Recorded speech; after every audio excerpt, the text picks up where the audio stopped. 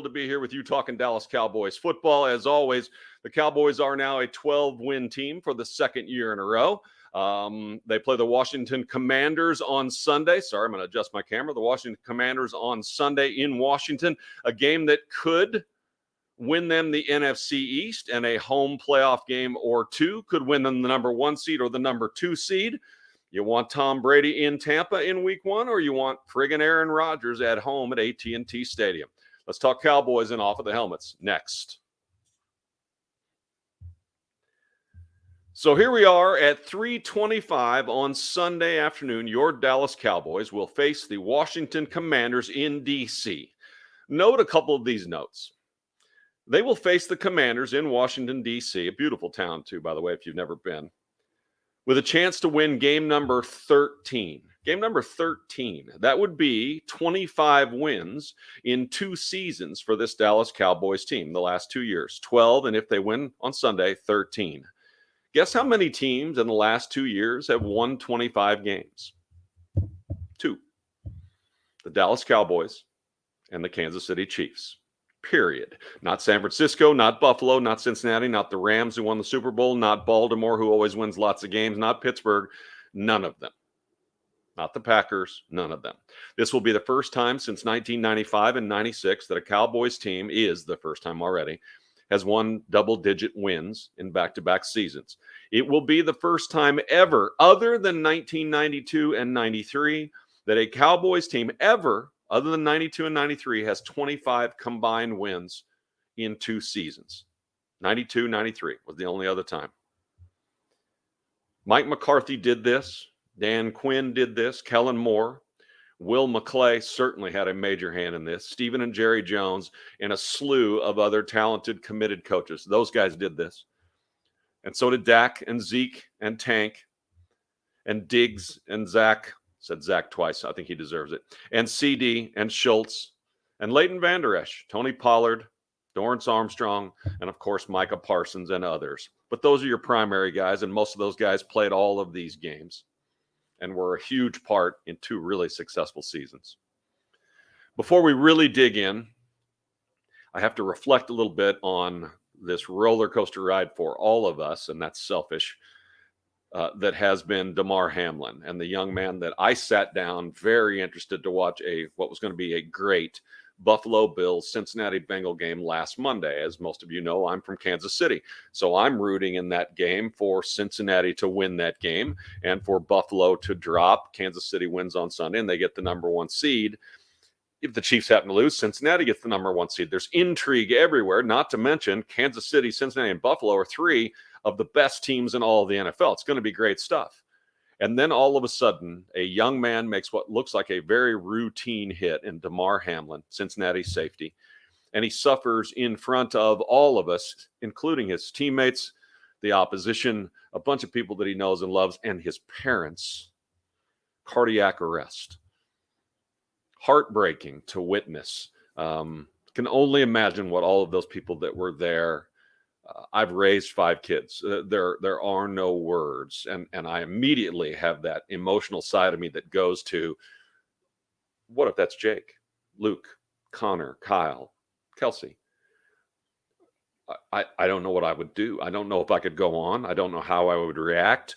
All of you that are parents, I know we all had our own visceral reaction to this, but it was all of a sudden, I didn't give a damn who the seeds were or who won or lost or whether it was a good hit. I wanted to know why a barely 24-year-old was laying on the ground in cardiac arrest, and they were trying to resuscitate him and restart his heart. It was heartbreaking. And in the end, it seems like that we have a miracle, that God has stepped in here, that this young man now, 3 days later, 4 days later, appears completely neurologically intact, and reports that I saw today, this is Friday afternoon, are that he's having conversations with the doctor and his family and his mother.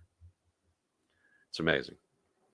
It was something, and it led me to believe, once I stopped being sad, has this ever happened? I'm old enough to remember Darryl Stingley, the wide receiver for the New England Patriots, getting a spinal cord injury in front of all of us on the field in I don't remember this, was a preseason game. And if you're my age, you may be saying, yes, against the Raiders. And it was Jack Tatum that hit him, and it was. And the Raiders of those days were known to be a badass, physical, borderline dirty team. I don't know how old I was. I wasn't very old, but I remember thinking, God, those Raiders, nasty and dirty, and they hurt him, and they were trying to hurt him, and they weren't. They didn't. It was football, and we've all seen it over and over again. We've witnessed this year Tua Tagovailoa have what has to have been handled incorrectly, but maybe it wasn't, where his head bounces off the turf and he gets up staggering and no one checks on him. No one does anything. His teammates, someone, they're holding him up, and he comes back into the game, and then he's had 2 since. And all I can think of as a parent is, where are his parents? I know he's going to tell you this is his life. No, it's not. I know that this is all he wants to do, and he doesn't want to leave his comrades, and he wants to play football. I know. But from every perspective, and the most important one is, he needs to live a life. He's a brilliant, cool young man who probably, just as a sidebar, already has $20 million. So he's good to go. And it isn't his life. And if I was the parent, I would be doing all I could do, and you can't order them, you can't stop them. But I would be telling my son everything I could tell him to convince him. I would. So all of this has been disturbing for me, and yet, selfishly, it's been an incredible season for someone who gets to cover the Dallas Cowboys, who's a Kansas City Chiefs fan and who loves the NFL. There have been more upsets, more intrigue. Brady's done. Rodgers is done. Only, oh, wait, they're not done. The Vikings are going to win, 13 or 14 games with a plus minus of like minus 10. They've scored 10 less points than their opponents, and they've won 13 games. The fuck does that happen? It doesn't. All right, we push forward. An injury that has all of a sudden looks like it has a really good side, Damar Hamlin of the Bengals. I will continue to pray for him, as I know you will. Cowboys injuries. Tyler Bidays, their center, who maybe as little as a year ago, plenty of us thought this is probably not the guy. Although I was hearing from people in Wisconsin and people that watched him play college football to say, it is, that's your guy, and he will get better, and he works every day, and he's a good player, and he has been. He's a solid center on a really good offensive line, and an offensive line, as we all know, that was sort of patchwork together this year that has been overall outstanding. I mean, that offensive line and the ability to run the football and play defense saved this season, and we'll get to that. So Tyler Bidays is out. It's a high ankle sprain. It is the second one of those in about 16 months for him. So I don't know whether that makes it easier to come back from or something that seems like it is more chronic. I'm not a doctor, but I know it's the second. He joins a list of hopefuls to be back for the playoffs if you travel to Tampa or if you happen to get a bye week, whatever that may be. Tyler Bidays, Leighton Vander Esch, and defensive tackle Jonathan Hankins that the Cowboys traded for from the Raiders. All 3 of those guys are massively important to this football team. Who is out and that you'll be missing? Jordan Lewis will not be back. Neither will Anthony Brown. Neither will Terrence Steele. And there's more to it than just, well, we're missing 2 starting corners and the starting right tackle. From the human point of view, which I see when I talk to these guys and I get to know these guys, Anthony Brown will be an unrestricted free agent. I think there was a very good chance he got another contract to play here in Dallas, and maybe he still will. But this certainly puts a dent in that. Terrence Steele, the same. 2 years ago, we all knew Terrence Steele can't play. As this season went along, we realized he certainly can play. We heard his name less and less. And again, he was part of an offensive line sort of thrown together that played really damn good football. He also will be an unrestricted free agent, and his chances to stay with the Cowboys certainly lessen. That sucks. Playoff scenarios. The Cowboys win in Washington and go to 13-4. San Francisco loses at home against Arizona. Probably not. And Philly loses at home against the New York Giants. Probably not. Vegas says San Francisco is a 14.5-point favorite. That's massive. Those lines, if you want to make a bet all year, have hardly ever been met. The under comes in on those lines. The underdog wins almost all season. It's been an under totals year, and it has certainly not been a year where double-digit favorites at any part of this season have covered hardly at all. San Francisco ain't losing at home to Arizona. They haven't lost in 2 months. They're playing great. Ever since the major trade, everything's gone right, except they lost another quarterback, but it doesn't matter. They put a kid from Iowa State in that nobody knows who's just fitting into the system again. It's a really well-coached, really good football team. Philadelphia loses at home against the Giants. Giants don't really have anything to play for. They're in. On the other hand, the Giants won 2 unlikely Super Bowls with Eli Manning at the helm beating the New England Patriots. And they did it in the same fashion. That was, they came sort of quietly from out of nowhere, ended up a wild card team at the last minute, and got a whole bunch of momentum going and got their big blue wrecking crew on and went on and were defensively dominant and offensively efficient and won 2 unlikely Super Bowls. Okay? We all remember it. However it went, whether the ball was pinned to the side of his head and it's whatever. The New York Giants and Eli Manning twice beat Tom Brady and the New England Patriots in the Super Bowl, and they did it by gathering momentum. Brian Daboll has coached up this New York Giants team, has improved their quarterback, made him more efficient, less turnover prone. Saquon Barkley has played a full year healthy. The defense has gotten better and better. They've lost a lot of players that they need. Their chances of winning games in the playoffs aren't great. So it makes me think that while it seems Vegas obviously thinks that New York Giants are going to sit everyone. Barkley certainly isn't going to play. Won't shock me if they do. So if you want to bet, and you also are rooting, like all of us are, for the Giants to somehow go to Philadelphia and win, it's not completely out of the realm of possibility. It's just not. You play this many times against the same teams in your division over and over and over again, you know that team. Watch Kansas City struggle with Denver and the Chargers and the Raiders and whatever. I mean, it happens in every division, no matter what. Watch the Ravens struggle with the Titans. I mean, that's going to happen in week 18. Okay. Oh, I got that wrong. I think the Titans play Jacksonville. But anyway, the point is, watch the Ravens struggle with a team that's in their division. It happens everywhere. It's not just to your team. So the Giants have a puncher's chance if they decide they want to play. And I haven't heard anything. But it will not shock me when Brian Daboll comes out and says, we are not resting anyone. We are going to Philadelphia and we're going to play our best game and we're going to do everything we can do to beat the Philadelphia fucking Eagles because we hate them and because we want to continue this momentum that we have that most didn't think we were going to get. Got it. Number 1 seed, if San Francisco and Philadelphia both lose, is the Dallas Cowboys if they win in Washington. Number 2 seed, if Philadelphia loses and San Francisco wins. San Francisco would get the number 1 seed. Dallas would get the number 2 seed. In that scenario, you would welcome the Green Bay Packers to AT&T Stadium for a home game. And if you win that one, you probably get another home game. So certainly that's what you want. Or the number 5 seed to go to Tampa, which is highly likely.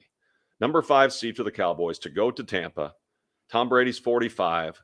They put it on your team in week number 1, 19-3. It was worse than that. It sort of felt like 40-3.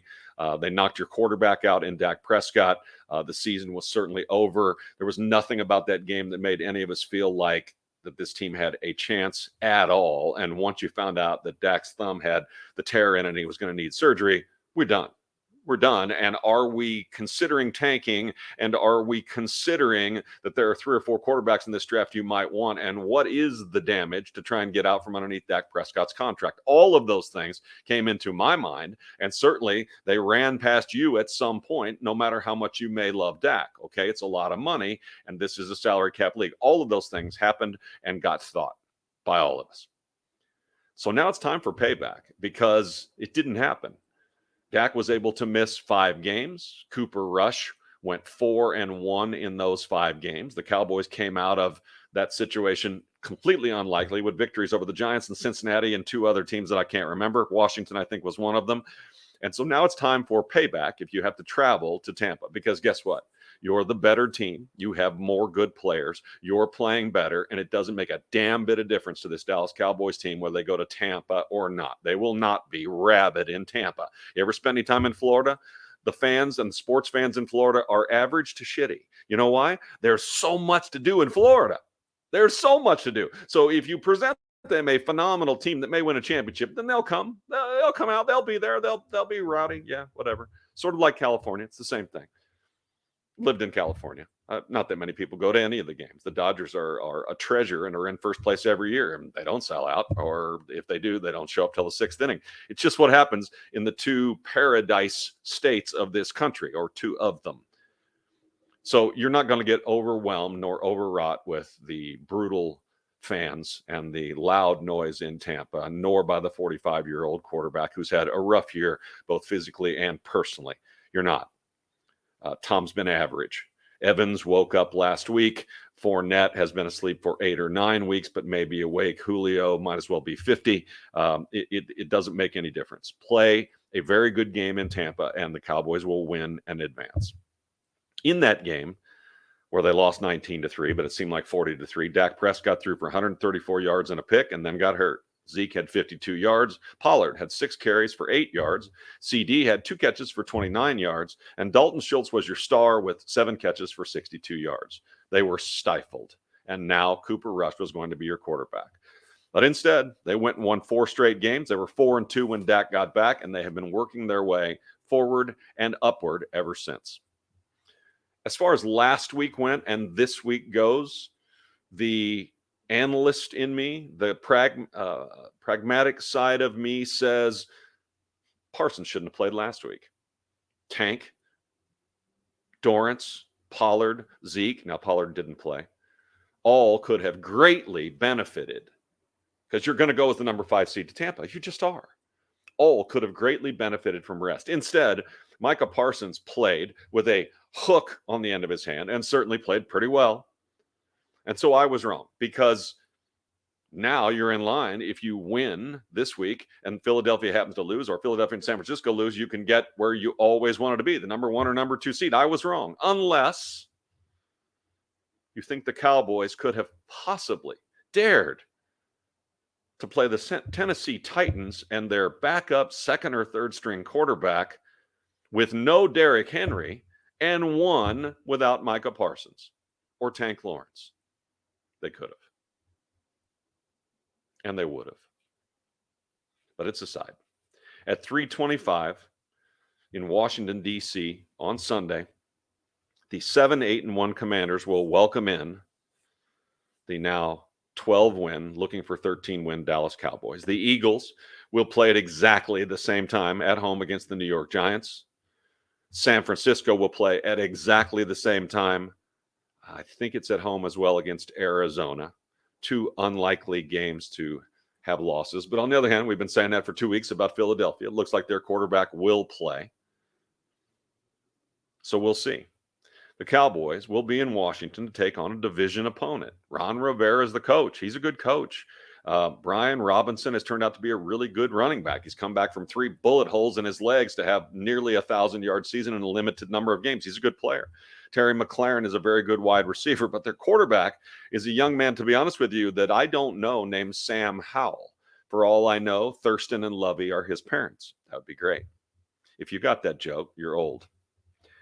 The Cowboys have 1 injury, since we've talked about injuries and since we reflected a little bit on the young man in Cincinnati.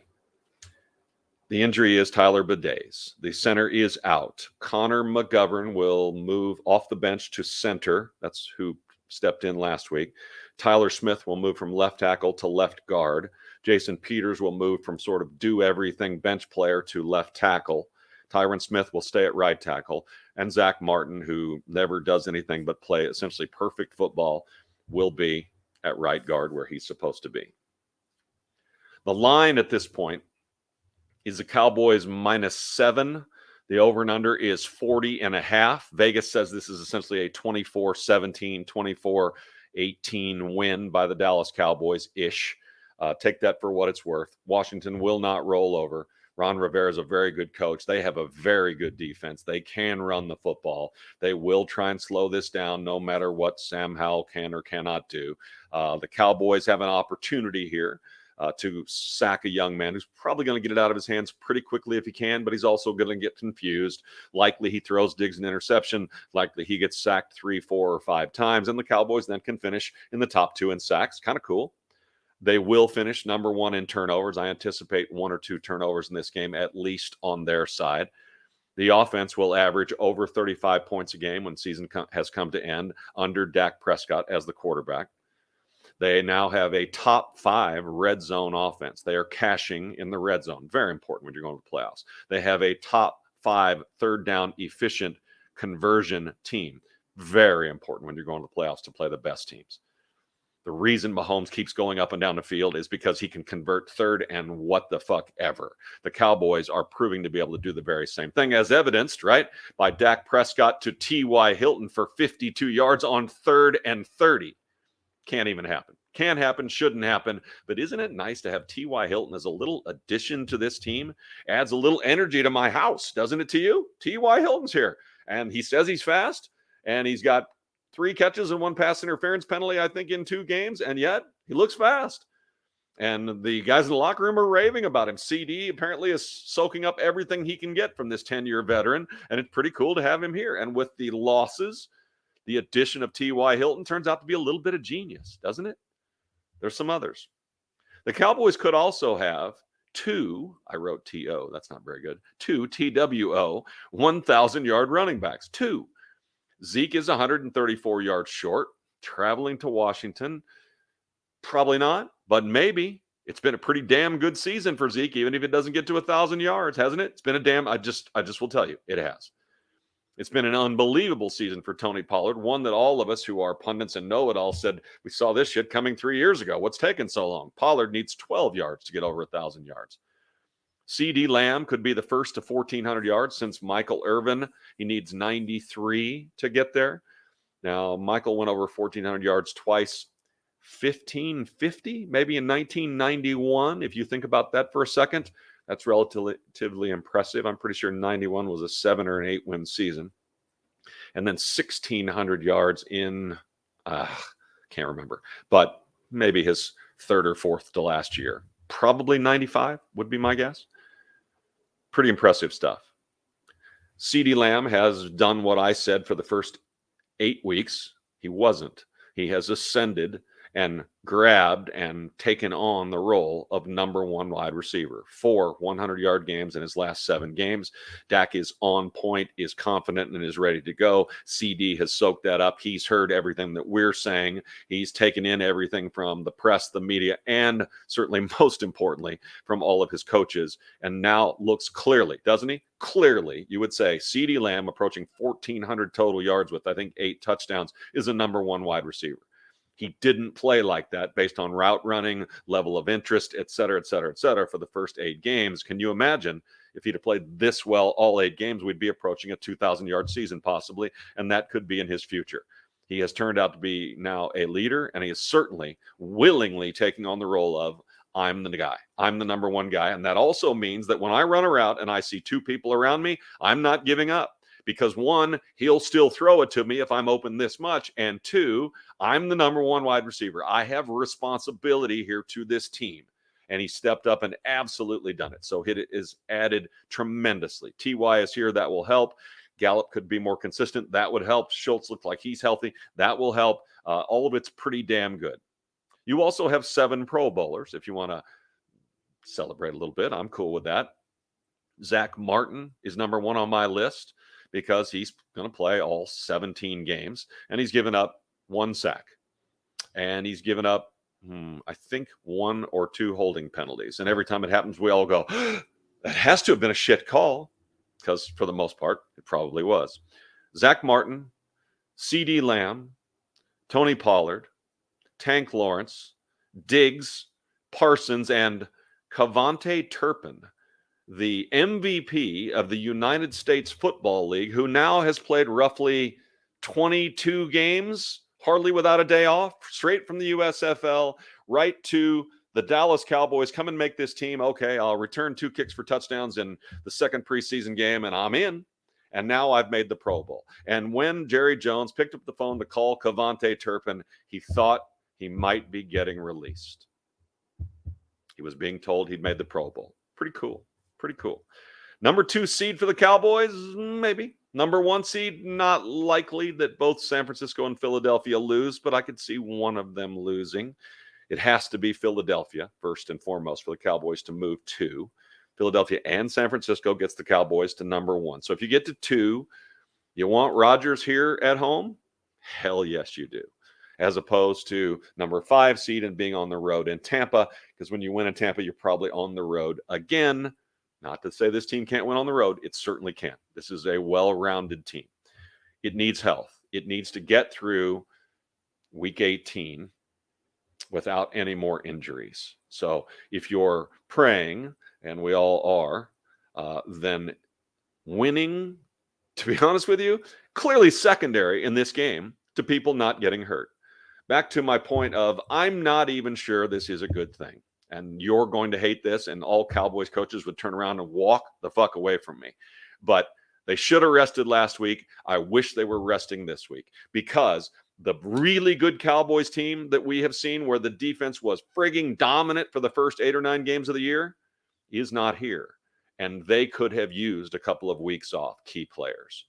The offense is here and fully robust and playing very well. But you don't think Zeke could use a week off? He definitely could. Even Pollard, right? Coming back off an injury, he got a week off, but that was forced because of the thigh. These guys could use some time off. They're not going to get it. That's not the way the NFL works. And now, as I look at what's going to happen with seeding in the AFC, I have no fucking idea how the NFL works. I have no idea that they're talking about playing home playoff games in neutral sites. What the fuck are they doing? I say that about the NFL all the time. When I watch 31 flags being thrown in a football game for no particular reason, when I watch NFL teams, be they our Cowboys or my Chiefs or whatever else, every team in every city has this. You know what they do? They have to find out who the refereeing crew is that's coming to town. And then they have to find out that Carl Sheffers or et cetera, will call 17 penalties on you in a minute. They will insert themselves into a game. They will slow your game down. They will take rhythm out of a game. They will take the ball out of the skill position player's hands, and they will take the athleticism out of the game, and they will throw lots of flags. Damnedest thing ever.